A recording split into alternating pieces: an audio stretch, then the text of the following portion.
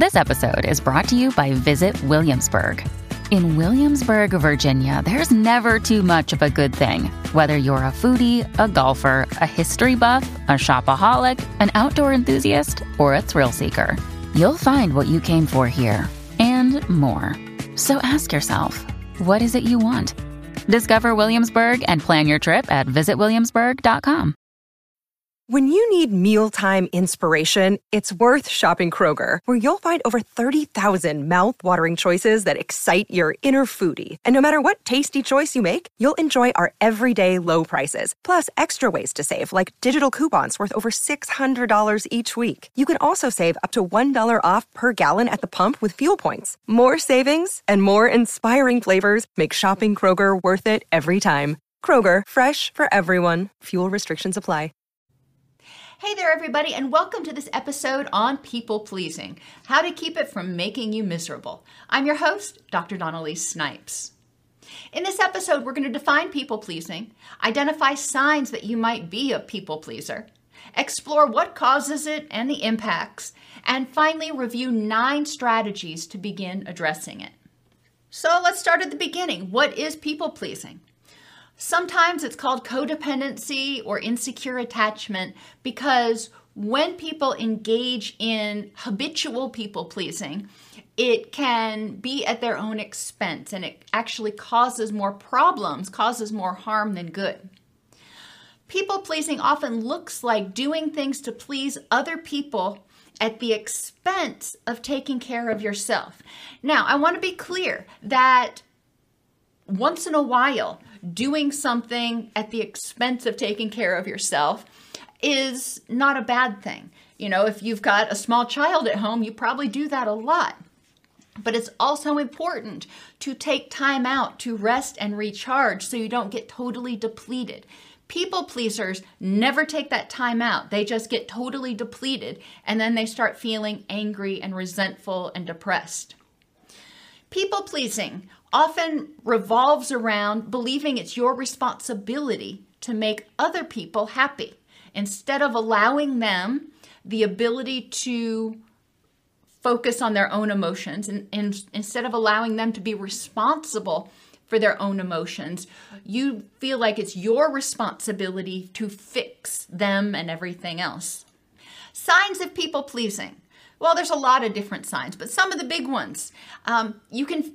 It feels inconsistent. Sometimes you feel lovable and you think that, oh, I'm such a nice person because I do this for everybody. And sometimes you feel resentful because you're such a nice person and you do this for everybody and they don't do back for you, or at least not in the way that you expect them to. So there's a certain amount of manipulation in there. People pleasers are also sometimes very mindful of what's going on in their life and they're putting one foot in front of the other. But sometimes they're on autopilot. They are just habitually jumping in and saying, yes, I'll help you with this. Yes, let me do this. How can I help you? Instead of stopping and being mindful and saying, do I have the time, the energy, and the resources to do this before I say yes or before I offer to help? People pleasers are often unresponsive to their own needs, and they find relationships are unsatisfying because they're constantly giving. They feel like they're obligated to constantly give. They're not giving to themselves. So not only are they getting depleted, but they are also giving and giving and giving and expecting in return and often not getting it back. So relationships for people pleasers are often more transactional than emotional. So these relationships can be very unsatisfying. People pleasers often also find relationships unsatisfying because they are inauthentic. They don't tell other people what their thoughts, needs, and wants are. They are human chameleons. They will be whatever they think the other person wants them to be, which means they are not getting their needs met. All they are doing is constantly, changing shapes, so to speak. People pleasers often have a very unclear identity and low self-esteem. Because they're constantly being a human chameleon, they don't really know what they like or what they want or what they need. And so they can't love themselves because they don't know who they are. They need approval from other people. Well, if you don't know who you are, you don't know what your skills are, then it's hard to approve or disapprove of yourself. But people pleasers are taking another step further. And because their self-esteem is so low, and often because of prior trauma, they need approval from others. They need somebody else to tell them, you know what, you're lovable, you're okay. People pleasers often apologize for things that they don't need to apologize for. They apologize because, the dog was barking too loud. They apologize for just about everything, trying to keep everybody else calm. And once we start talking about what causes it, you'll start understanding why apologizing may be a key characteristic of people pleasers. And people pleasers often have abandonment fears. They engage in people pleasing because they need to feel good about themselves. They need to feel like, if I do these things, then I am lovable. And if I am lovable, then maybe people won't leave me. People pleasers often feel guilty or scared setting and maintaining boundaries. If they say, you know what, I don't have the energy to help you move this weekend. They feel terrified that somebody's going to reject them. And it's really important for everybody, not just people pleasers, to remember to separate behaviors from people. I can't help you move. I want to. That the me that wants to be a good, caring, helpful person, I want to, but I don't have the energy. I can't do that behavior right now. Boundaries are often very loose or absent in dysfunctional families. And it was often probably not safe to set boundaries growing up. So people pleasers often have never learned how to set and maintain those boundaries or learn that it's okay to. And people pleasers often get taken advantage of.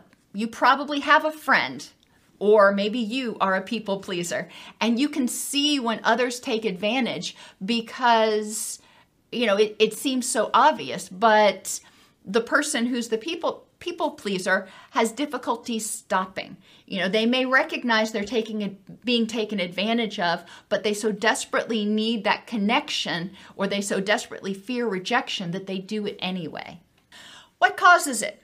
Well, let's talk about why do people engage in nice behaviors anyway. When people benefit from a behavior, they're likely to repeat it.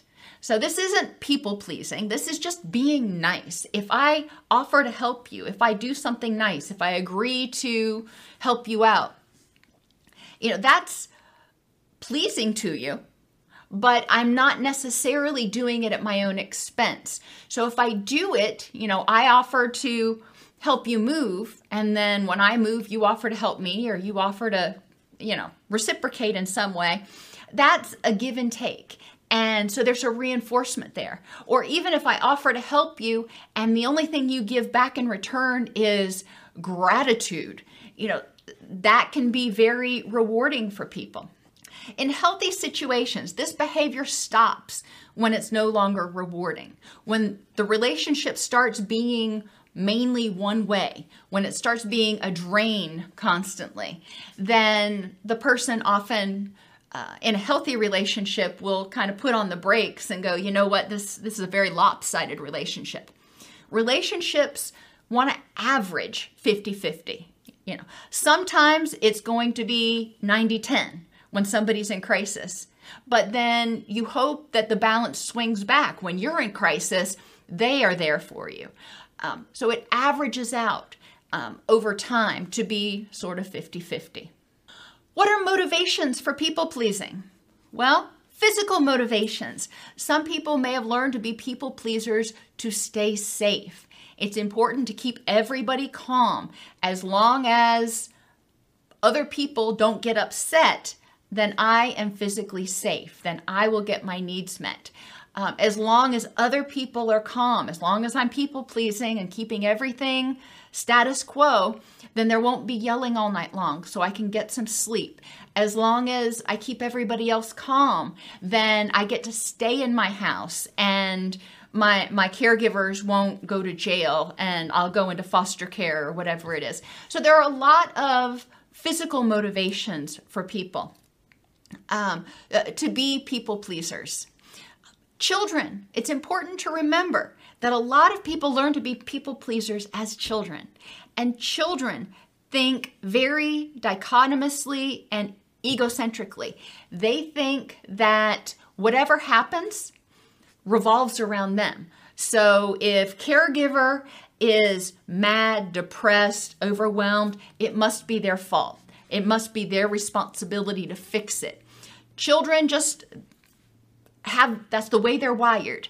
They don't learn the art of helping people take care of themselves or letting people take care of themselves until they get older. So as children, if they were in an environment where caregiver had a mental illness that was uncontrolled, where caregiver was abusing alcohol or other drugs, where there was domestic violence, whatever the case may be, if there was a toxic environment that the child grew up in, then it may have been important. They may have thought, if I can keep everybody calm, then my caregivers won't fight, or my caregivers won't drink or use or whatever. But if I don't keep everything calm, then everything's going to go to hell. And that's terrifying. Affectively, some people engage in people pleasing ostensibly to be happy. And yes, if their efforts are recognized and valued, then it may make them feel happy in the short term. But it also can be exhausting. A lot of times, though, their efforts are not recognized to the extent that they feel they deserve. So instead of being happy, they end up feeling angry and resentful. Cognitively, people engage in people pleasing because somewhere along the way they were taught they were supposed to. You're supposed to make everybody else happy. And that is one of the worst messages that we teach people. And I wish we could quit teaching it, because everybody is responsible for their own feelings, for their own thoughts, for their own welfare. Now, it's different if we're talking about a 5-year-old.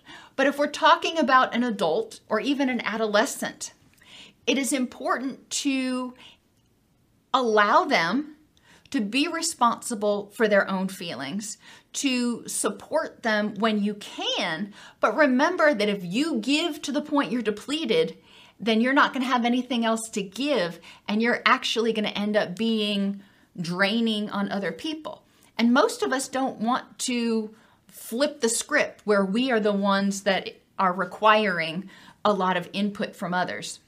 So cognitively, we've got to be a little bit more objective.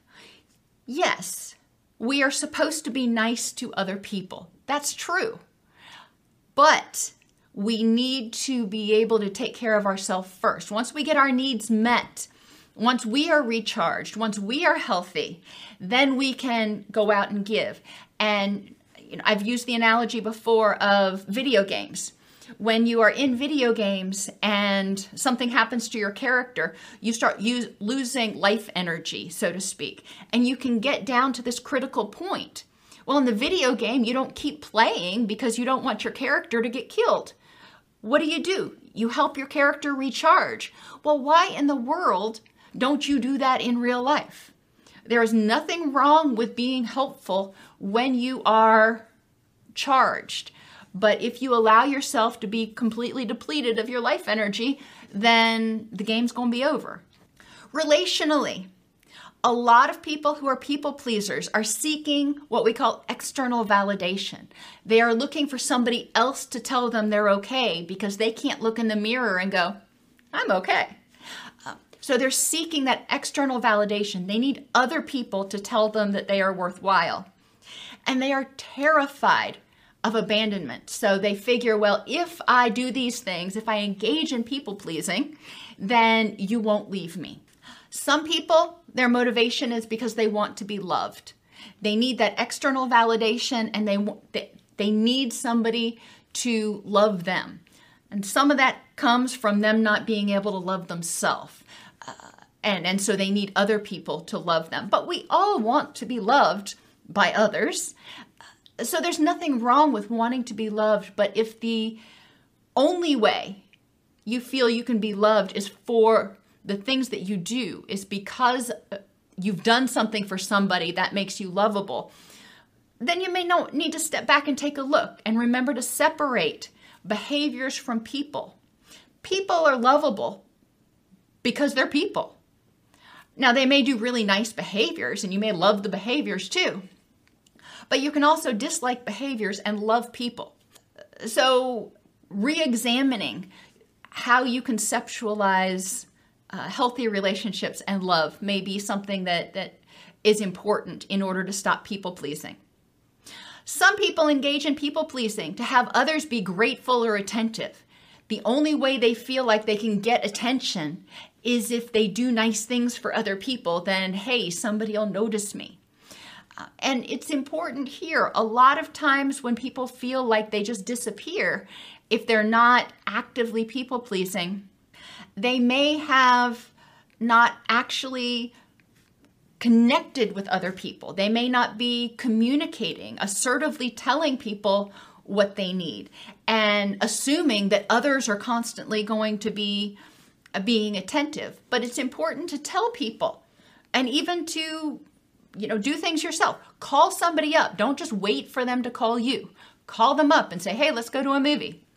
Some people engage in people-pleasing to manipulate others into doing stuff for them. They feel like, well, if I do things for you, then when it's time, you will do the same thing for me. So if I help you move, then when it's time for me to move, you're going to do it. And then when it comes around time for me to move and you don't help me, I get resentful. And in terms of codependency, sometimes people engage in people-pleasing to make themselves indispensable. If I do all these things for you, if I make you happy, now hear that, if I make you feel a certain way, which is not allowing somebody to have their own emotions, it's me trying to manipulate your emotions. If I make you feel happy, if I make you feel safe, then I'm indispensable. And as long as I'm the one who makes you feel that way, you won't abandon me. Think about these things and explore. If you're a people pleaser, what are your motivations for people pleasing? The impacts of people pleasing. Physically, lack of sleep. A lot of people pleasers forego sleep in order to help everybody else out, and then they got to get their own laundry and everything else done. Physical stress. Just running on empty all the time is exhausting. When you are not getting enough sleep and you're under physical stress, it promotes inflammation. So you're going to have increased pain. Affectively or emotionally and cognitively, a lot of people who are people pleasers become resentful of others. It's like I do and do and do and nobody does for me.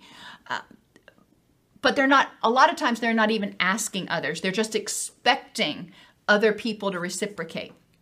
They feel guilty for not being able to please everyone all the time. Now, there's a whole host of cognitive distortions in there. Nobody, and I know that's an extreme word, but I'm going to use it. Nobody can please everybody all the time. That's just unreasonable. So examining what you feel guilty for and looking at the facts of the situation, what aspects you actually were able to control, and whether guilt and holding on to this guilt is a reasonable outcome, or if there is something that you can do to work through that guilt and let it go. A lot of people who are people pleasers are drowning in guilt.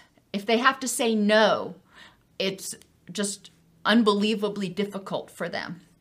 So learning how to say no and to accept no are two really important tasks for stopping people pleasing. A lot of people who engage in people pleasing have a loss of personal purpose. They don't know what their mission is because they're so busy trying to fix and tend to everybody else, they lose touch with themselves. A lot of people who are people pleasers engage in cultural conformity. They want to not make anybody unhappy or anybody angry, so they join up with what they perceive to be the majority opinion.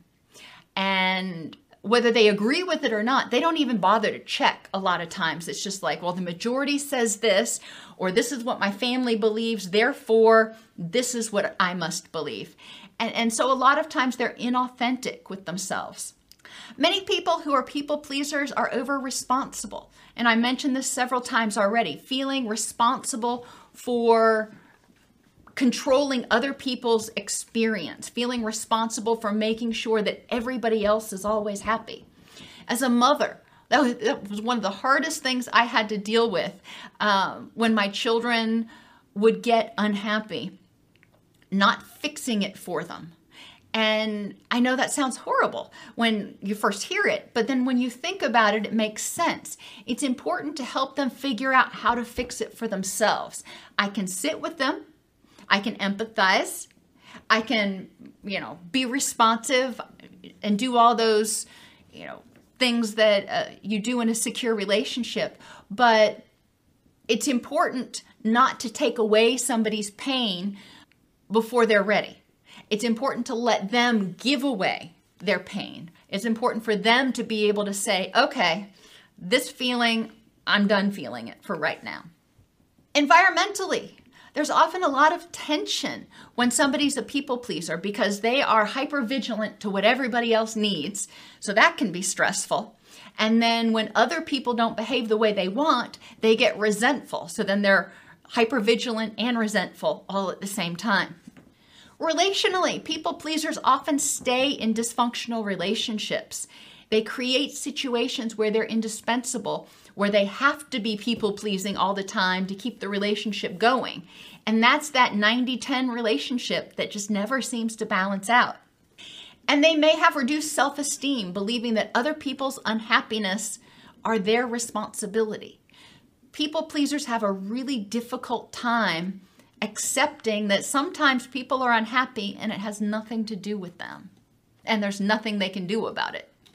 How do you address it? Physically, I know this sounds kind of off in left field, but get enough sleep. It is easier to deal with life on life's terms when you are rested. When you get enough sleep, your body can rebalance and retune. That keeps those neurotransmitters in balance and helps you have the energy and the focus and everything that you need in order to start setting those boundaries and being more interpersonally effective. Breathing. And I don't just mean your average breathing. I mean practicing deep breathing and the slow inhale for 4, hold for 4, exhale for 4, that triggers the relaxation response.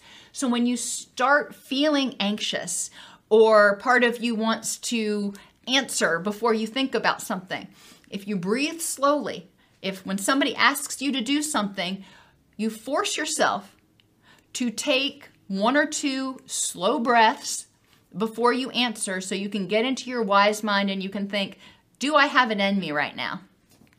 That will help you a lot. And pain management.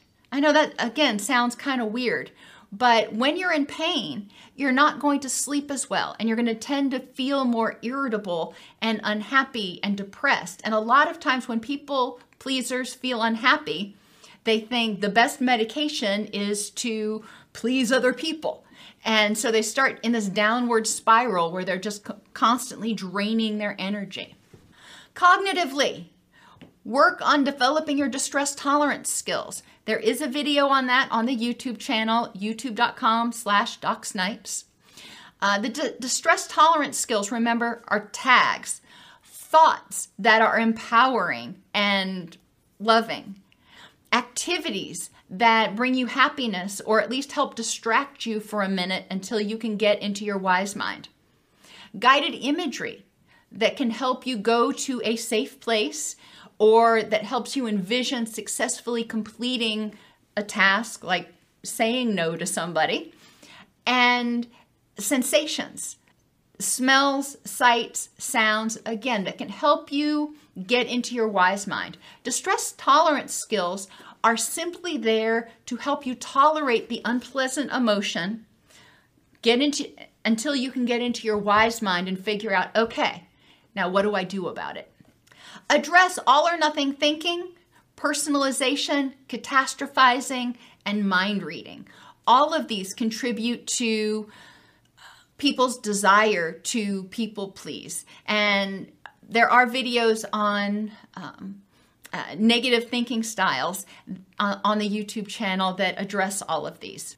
Examine how people pleasing has protected you in the past and whether it is still protecting you in the present or if it's actually causing you more harm.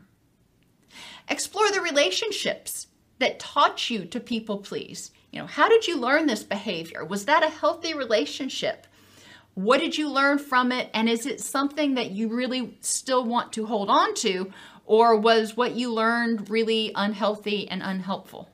Process your traumas. Who taught you that you must people please to be loved and accepted? Are there any factors, perspectives of things that you might not have considered? Maybe the person who was teaching you to people please was a people pleaser themselves, so they didn't know how to teach you to do anything else. How did the experience shape your beliefs about your ability to be loved, to love, and trust others? What can you do to feel empowered and safe, to be authentic and to take care of yourself? And how is the need to people please influencing your health, mood, attitude, and relationships today?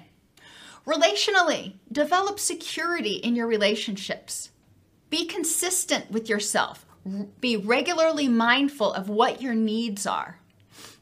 Respond to your needs so you can be effective when needed. When people do need you to help and you decide, yeah, you know what, I can pull it together to help this person, it's worth it to expend my energy on this. Covey refers to it as sharpening the saw.